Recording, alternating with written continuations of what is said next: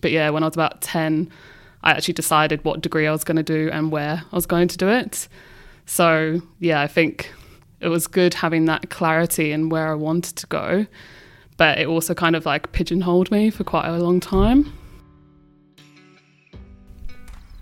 G'day, and Yuma, which means hello in the language of the Ngunnawal people, the lands on which we're recording this podcast. And I just want to acknowledge that because, for me, a bloke by the name of Dan Bullshit, who's been part of the Australian Rural Leadership Program with me, has been a huge part in bouncing around some ideas and actually understanding the importance of the acknowledgement of the lands which we meet on. So, Dan, thank you. I love our conversations, and it's something which we continue to bring. Now, my next guest is just an incredibly fascinating person. As you heard in the intro, imagine at the age of 10, with the help of your grandma, you decide on what career you're going to go down. On top of that, you even know what university course is going to allow you to go down that career. Well, that's the reality for Tallulah Gaunt. She grew up in southwest London, always had a love for animals. And initially, her love and interest and care for them came in the areas of zoos and aquariums. It was as a consumer and getting the exposure to a campaigner, she began to understand more about farm animal welfare. It kick-started, as she says, an obsession around product labelling, marketing and food, and especially animal welfare messaging. I'm amazed with Tallulah's self-awareness and willingness to broaden her perspectives. She spent time on dairy farms in Wales and New Zealand, cotton farms and grains here in Australia, to further develop her understanding. I found this chat really, really refreshing, and it's something I love about agriculture. People with a passion can come from any sort of background. There's no linear path that you need to go down that says this is the only way you can build a career in agriculture. Today, Tallulah is the manager for RSPCA approved farming. Her work involves her overseeing the programs for higher animal welfare across Aussie farms to help and encourage them to transition to higher animal welfare practices. I hope you guys enjoyed this chat because I really did. I found I got a lot out of it. Enjoy it. Yeah, as an avid horse lover and lover of animals, how did you end up in this space working for RSPCA? Yeah, so always been an animal lover. I think even when I was a kid, like I was just obsessed with animals. Like everything was related to animals. And I think even when I was like 7, I'd like rewrite taxonomic groupings into like my own study workbook, and was quite geeky. And yeah, always loved horses and would have loved to have a career in horses. But yeah, when I was about 10, I actually decided what degree I was going to do and where I was going to do it. So yeah, I think it was good having that clarity in where I wanted to go, but it also kind of like pigeonholed me for quite a long time. How do you find at 10 years old what it is you want to do, and then how do you stick to your guns for the next 7 or 8 years? I think I was just really inspired by, wildlife documentaries. And I think the reason why I sort of picked that degree was I'd had a really great trip to Whipsnade Wildlife Park in the UK with my grandma. And she was always like really supportive about if there's anything that you want to do, like you can do it. So she like marched me up to the office there when I said that I'd loved it, and like got me to speak to a zookeeper and find out where they'd gone. And basically they said they'd done that. So I was like, okay, I'm doing that then. And then, yeah, she was always great at like, because I don't come from an ag background, grew up in southwest London, don't really have any family in ag, but she'd always send me like newspaper clippings of like the local cow that won a particular thing or something, or this thing in an abattoir. And yeah, so she probably really fostered that. And was it something that you were interested in like as a kid? Were you as keen on this as your grandma? In ag, I feel like at the time I didn't really like pick up on it. It was sort of like always a bit of a red thread. Yeah, at the time, I don't think I'd really sort of considered it because, yeah, growing up in the city, you don't really know anyone in ag. You don't get told about ag at school. So it's sort of like this sort of you don't really know about it, so you don't even consider it.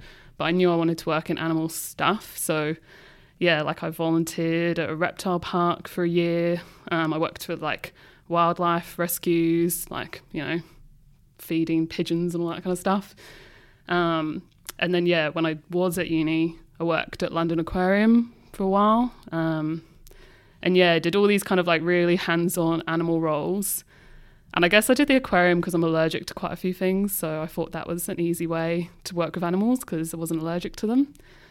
And then, yeah, I just had this sort of like light bulb moment in the last year of my degree that kind of changed it all and switched me on to ag. So what was the degree you were studying? I did animal management, and then I did my like honours top up in behaviour and welfare. So it was really sort of zoo focused for me, and like aquariums, and did a lot of work on like stingrays and all that kind of stuff.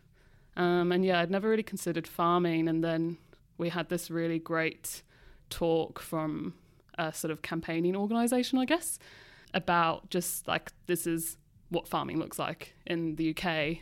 And I'd always been like under the impression from uni that we had the highest standards of animal welfare, and you know, things were really good and we're leading in the world and how fantastic are we and buy British and all that kind of stuff. And when I just saw the reality of it, even though it was the highest, I just felt really upset as a consumer because I felt like I'd been misled. But I kind of knew there must be better and there must be a way for me to choose better. And I think that was, yeah, really the start of this like almost obsession with like labelling and products and how things are marketed in food, and particularly this sort of animal welfare messaging. At what stage did you go from hearing the talk going, wow, that's something I want to know more about, to being like, that's actually an area that I can have and create change in? Yeah, I guess at the start I didn't really know what to do. I just knew that there was this thing that I didn't understand and wanted to change. And it wasn't until I had found this organisation, and I guess for me the thing that I really wanted to change was product labelling, and the fact that you have things like farm fresh and a sunny, you know, photo over a barn or something, and it looks really lovely and picturesque, but again, it doesn't tell you anything and it's not reality. And the organisation that I ended up getting a job at, I interned there, and they had a campaign called Labelling Matters, and it was just really about like highlighting all the sort of bogus claims and what it should be, and promoting having method of production labelling, which this was back in 2014, 13 that I interned on that. And now in the UK, that's actually going through as a possibility in legislative change to have method of production labelling on all animal products, which I know is a really scary concept for a lot of people, but I think in terms of transparency, that's a great move to make and have consistency there. So I guess once I'd done that interning, I sort of realised like, oh, there actually is an organisation that's working to do this and make change here. And then, they had a role in supporter engagement initially. And it was sort of like I don't have any skills there, but that was actually a great role to start in, because if you're having to talk to people on the phones or by email, you have to understand everything that organisation does and how they approach stuff and talk about it. So as a sort of a first step in, it was amazing. Like I learnt so much. And then, there was an opportunity to move into their food business team. And that was really where I was like, everything sort of aligns here. And I don't know, I find the sort of business strategy side of things really fascinating again. So it's sort of like, yes, everything's sort of piecing together even more. And I'm sort of finding my path. And it's a really exciting time. I've got a question around the truth in labelling, and you're talking about it from making sure that the animal side of ag is actually representative of what's happening.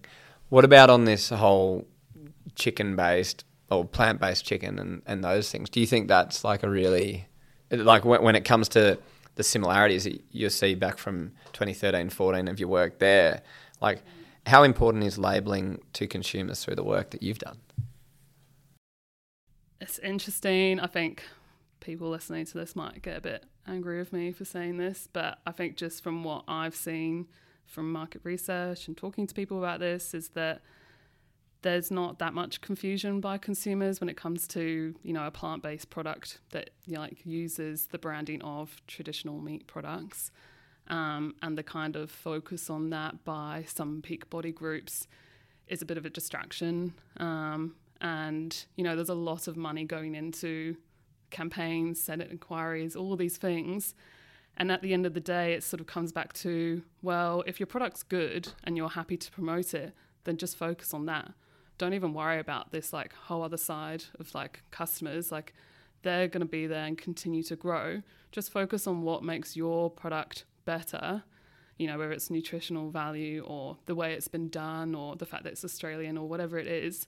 Just focus on that. Like, the whole debate around that kind of things just feels like a waste of time. I'm sure it's not a waste of time to many people, and that's why I said I'm sure people get upset with me saying that. But I think there's just so much more effort and energy that could be put into actually changing how we do things, because that's going to retain your social license in the future. Yeah, I think that's a huge point. It's like marketing 101. It's like what's unique or what can be perceived as unique about your product. And it's like when it comes to the more natural the product is, like start to talk about that, push down that path rather than just being like trying to shit can your competitors. Yeah, and if we're thinking about, you know, good nutritious food is something that's super processed and has to have all these other ingredients in, a good option for people, and it's also really expensive. But then at the same time, you know, there's people, they don't want to buy these other products, but they want to find something that, you know, they can take to a barbecue and their friend can put on the grill so that they actually have something similar to share at mealtime. Like, I think people get really offended by it, but at the end of the day, it's just something to connect people again. Like, because most people who I know who, you know, maybe eat more plant-based options, they don't necessarily buy those products until, yeah, there's sort of like an avenue where they would. So yeah, I feel like it is a lot of noise that takes away from the actual work. Similar to the whole zero alcohol thing, it's that gives people options, and as you say, like that ability to connect without actually being the outlier of, oh, you're not drinking or whatever it is. It's the little mask you can put on in. Yeah, people like to have a prop in their hand at an event, and yeah, if you're not drinking, there's like absolutely nothing wrong with that. It's totally fine, but sometimes you want to have something that tastes like that or looks that way. So yeah, like it's just about being more accepting of it, really. And so over in Europe, UK specifically, in this space, the animal welfare space, where did that pathway take you? So back to where we were, I took this job in their sort of food business program. So at that organisation, that was really focused on going out to corporates and talking to them about their eggs, chicken, pork, like every animal product, being like, okay, you know, these are the animal welfare issues. These are, I guess, the sort of risks to your business. You know, if there's an expose or something goes wrong in the supply chain, these are all the sort of things that can go wrong. But actually, the way that we can improve that is by working with you on your animal welfare policies. And so a lot of the work was, because at that time, I guess, the organisation wasn't probably as well known as it is now. A lot of it was literally like cold calling, banging down doors. I've done a few elevator pitches with CEOs in elevators and they didn't realise they were getting in it with me. And it sounds like a bit extreme, but it was never about sort of like pushing them into something that wasn't right. It was just laying out all the information and then being a source or a resource for them to utilise. So, you know, that was a charity that was funded by donations, whether it was individual people or major donors that just want to see change for farm animals. And we were utilising one arm of the organisation to, really change that corporate playing field. And so, that business strategy side I just thought was really cool. But I think what changed it for me in that role was I'd been in there maybe like 2 years, and I'd had a meeting with a milk cooperative, and a very old man told me that I was very intelligent and knew what I was talking about and had lots of experience with corporates, but I didn't know what it was like on the ground. And that kind of really stuck with me as if I'm going to actually do this and be part of that change and do it effectively, kind of almost need to be like a triple threat. Like, you need to have sort of all bases covered. And coming from London, I don't know what it's like growing up on a farm or doing all that stuff. So I went off to New Zealand and worked on really big, large-scale pasture-based dairy farms. Because I guess in the UK, you know, all of our work was around, you know, not necessarily moving to zero grazing dairy farming or completely indoor. It was about promoting still pasture-based. So it was sort of like, okay, well, where can I go and see, you know, really high numbers of cows on pasture and just understand how that all works and the challenges and all the rest of it. Hi, I'm Pia, horticulture and sugar analyst at Rabobank, and I'm here to share our latest insights on Australia's vegetable market. Did you know in 2023, Australia produced over $5.8 billion worth of vegetables, though only 4.3% of this was exported? Like many other countries, the Australian vegetable industry relies mostly on its domestic market. In fact, only 7% of global vegetables produced are traded between countries. But we are starting to see that trend change. Global trade is growing at a faster rate than production, and countries with low-cost production are seeing the highest growth rates. You can learn more about trends in the vegetable market on our latest Rabo Research Australia podcast, Mapping World Vegetable Trade, or reach out to me via the Rabobank Australia social media channels to learn more. What was the first instinctive reaction when you got over to New Zealand? I think I probably cried because I was really tired. The plane ride is quite long. And it was just like a culture shock because coming from London, people were like quite grumpy all the time and no one really socialises. And like, I don't know, you get on a bus and you're very like head down. And I do remember just being on the bus from Auckland Airport into the city to go to my hostel and like people like smiled and waved and it was just really like overstimulating, I guess. I don't know, I found it really strange and then probably got used to the fact that Kiwis and Aussies are really friendly and it's actually like not a bad thing. So yeah, I guess that was the initial one, but that wasn't necessarily ag related. But yeah, I was really fortunate. I managed to arrange a job before I got out there. So within 2 weeks I was on farm and with like a really beautiful family. So I was really lucky. How long did you stay there for? I did 7 or 8 months. So I did a spring and an autumn calving and I was milking, but then I also did calf rearing and they didn't send any bobby calves. So it was a lot of calves. I could have like 600 calves a go. Like it was a lot.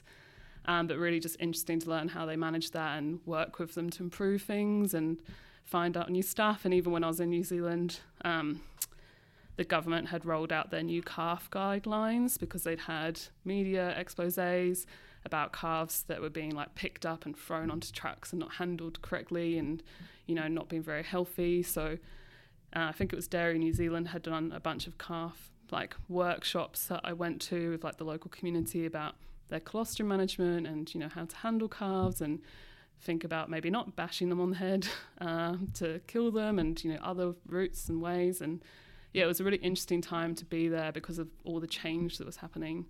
And then, yeah, headed down to the South Island and worked on another big farm.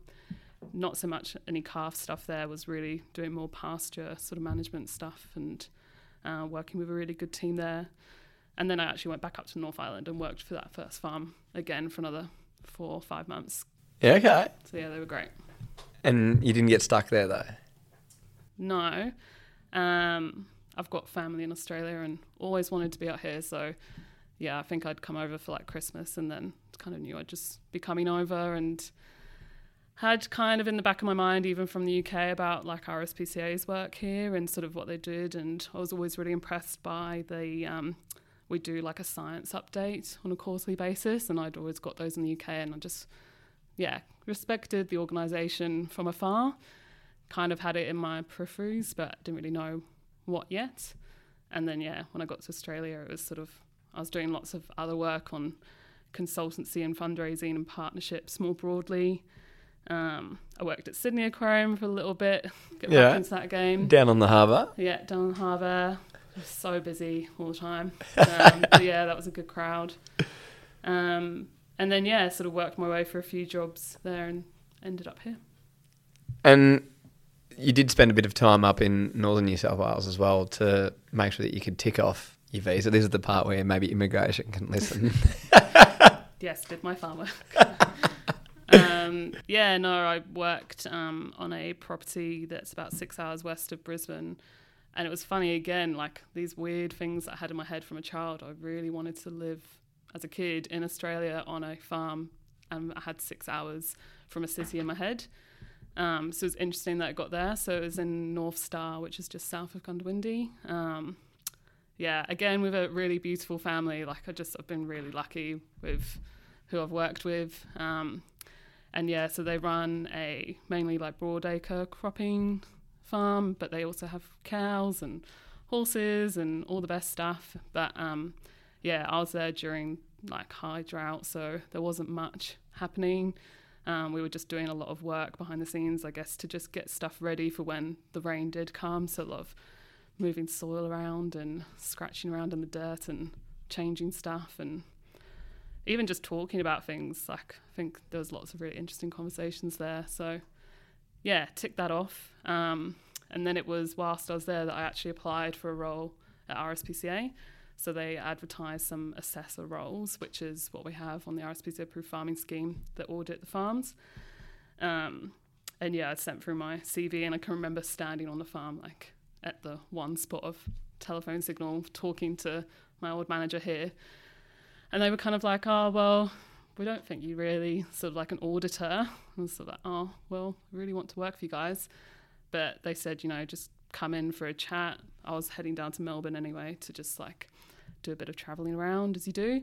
So I was like, yeah, it's fine. I'll just drive in on my way down through stopping Canberra.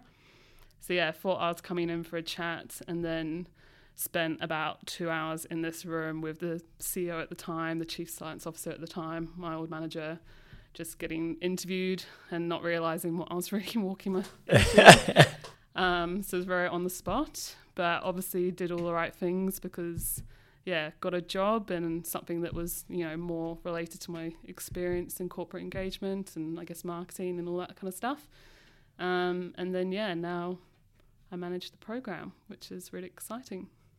I've got a couple of questions. I want to bounce back to one about working on a farm in the drought, which was the worst drought on record. What did that teach you about kind of rural Australia and the communities and everything that goes with that through hardship? I was just really blown away by the sense of community and how everyone still came together. Like, even though it was really hard times and you could tell it was really hard for everyone, they all made time for each other still, and they all still really put a lot of effort into those sort of local events, whether it was like, you know, the public school canteen, I don't know, whatever it was, or thing where, you know, even just having a barbecue at like a local paddock or something. And yeah, I just really loved how I could just drive down the road and go into like anyone's property and sort of know who they are and have a chat and then go about my day. And I don't know, it was just, yeah, the really strong sense of community that I've never experienced. And I think that's like the real difference between growing up in London. I think we sort of think we have it pretty good, but I would never go back to that. I'd love to be more in that sort of like regional community sort of feel. It was, yeah, something that was really special, even like when it was really hard for everyone around them. And in terms of the other question I've got for you is around this like manifestation of putting things out into the world and then actually seeing them come to fruition. From the age of 10, you chose your career, your course, that happens. You choose where you're going to live in Australia, that happens. Like, how much of that has been planned versus kind of good luck? I've asked myself that before because, yeah, there's a lot of goals I've set that I've achieved. And I think I'm very privileged and fortunate. Like, I've got a lot of things going for me that get me to those scenarios. But I do have to sort of think about, yeah, there's always a lot of work and a lot of forward thinking and thinking about how something could be used to my advantage for the next sort of step. I think it's something that my dad would always say is, you know, something that's really good, but it's also to my downfall of the times, because if things don't go right or maybe progress too quickly in something, it can be really stressful. And yeah, I think particularly in animal welfare, there's always stuff coming at you that is, you know, political, negative, you know, people don't agree with what you're trying to do or how you're going about it. And I really approach stuff in a very collaborative way to get that sort of end goal. But I guess it's that sort of perfectionist thing as well. If you don't get there, it's really hard to sort of step back and be like, okay, it's all right, we didn't do that. This is what's happening now. So I've done a lot of work personally to just sort of be a bit more accepting with where things are going and not try and plan them to a T.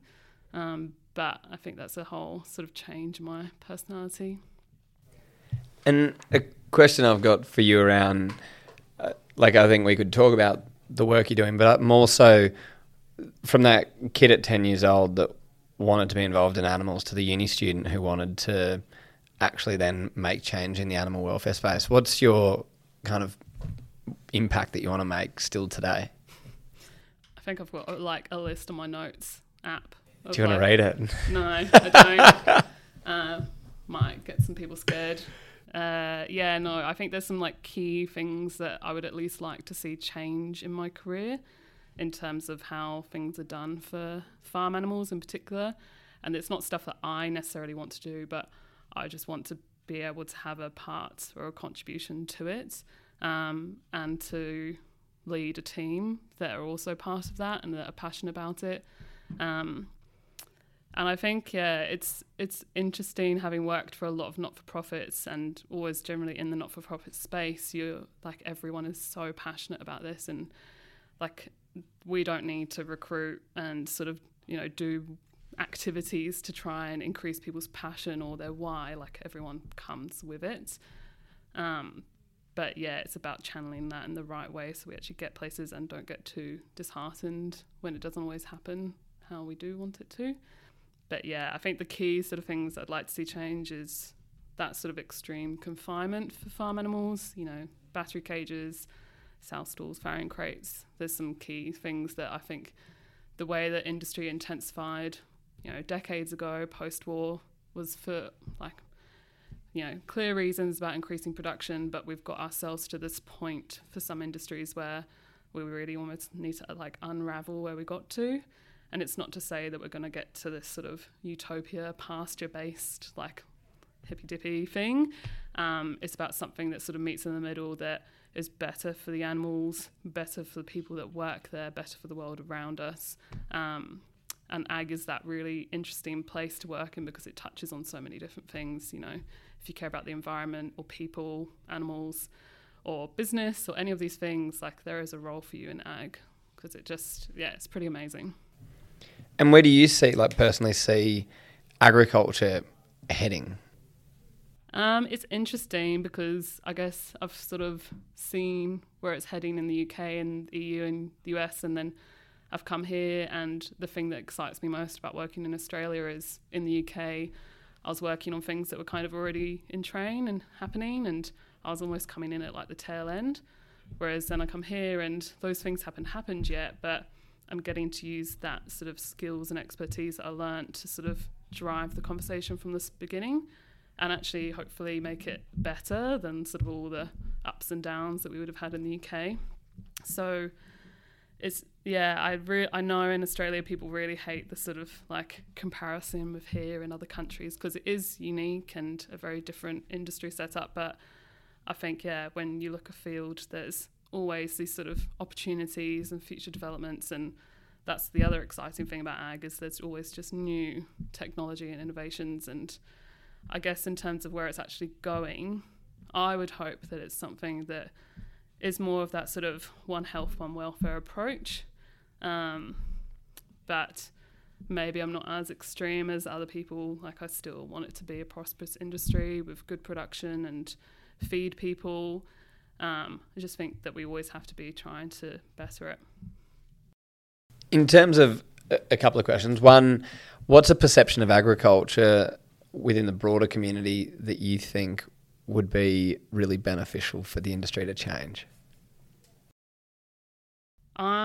The key thing probably is that people just don't know enough. And so when they do find out about something like a particular practice or procedure or system, because they have no baseline understanding, and this is more, I guess, for the intensive industries that have been more closed doors and not willing to sort of show the whole thing. When people find out about that particular practice or whatever it is, they go more to that extreme view of, well, that's just terrible and absolutely wrong and that just needs to change, and they're more abrupt about what needs to change now, and there's no ifs and buts, and no, that's just awful and how bad is that industry.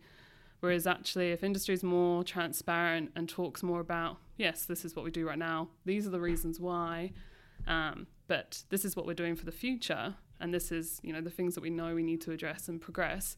I think when people come into it with that view, they're a lot more accepting of the current state of play, because they can actually see where you're going and understand it better.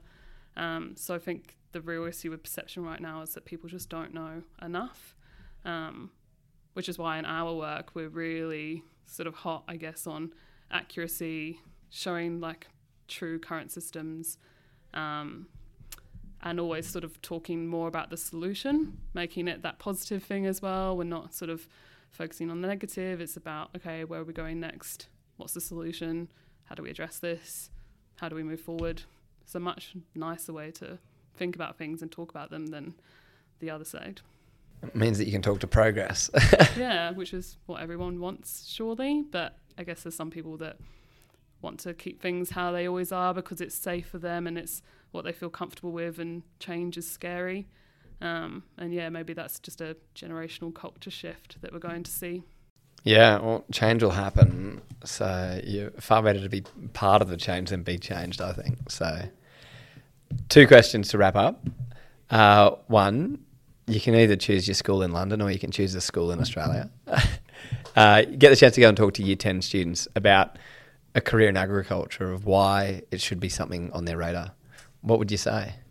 I think it comes back to that like holistic approach of it can be so many different things, and even in your subjects when you're picking them. Like I think for my A-levels I did art, English literature, environmental science, physics. Like it was a real range. Like none of it's ag because they didn't offer ag, but all those things you could sort of then go off into an ag domain for them. So yeah, I guess if they have the opportunity to pick ag or do something in that space, then just go for it, because you can have so many opportunities and possibilities from it. And I guess, yeah, it's not just going to mean that you're on farm. You could be, designing software or going into media and doing podcast interviews, or you could be, working to improve farm animal welfare, and you can come to my team, and I think I'm pretty good at managing them. So yeah, there's lots of opportunities, and it doesn't even mean that you need to necessarily pick ag. You could just pick lots of different stuff and you may find your way there. What do you think agriculture's given to you? That's a good one. What has it given to me?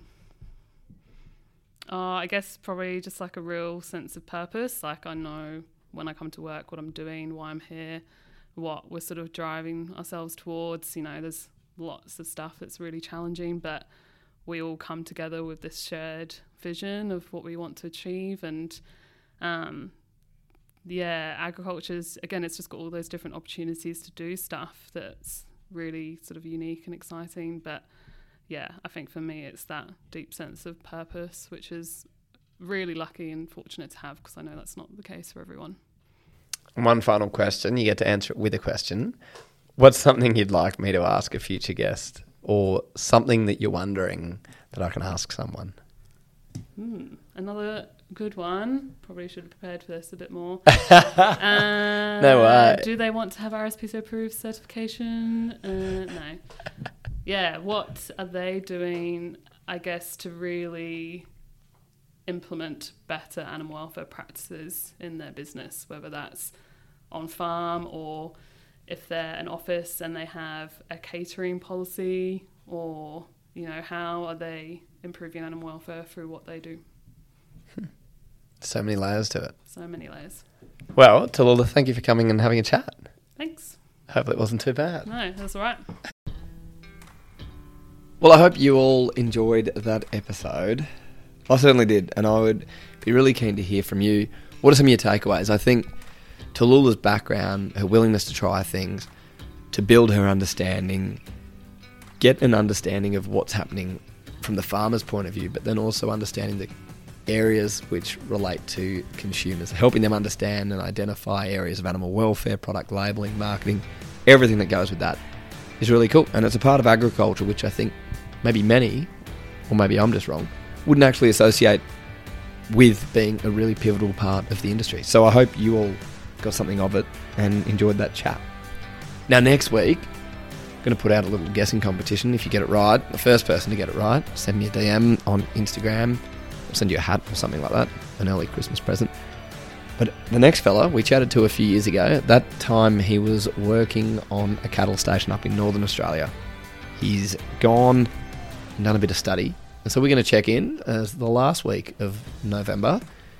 Check in on him, find out what he's been up to and what that transition from Northern cattle country has been like to the classroom. Look after yourselves, stay safe, stay sane. And as always, thank you so much for coming on this journey with us.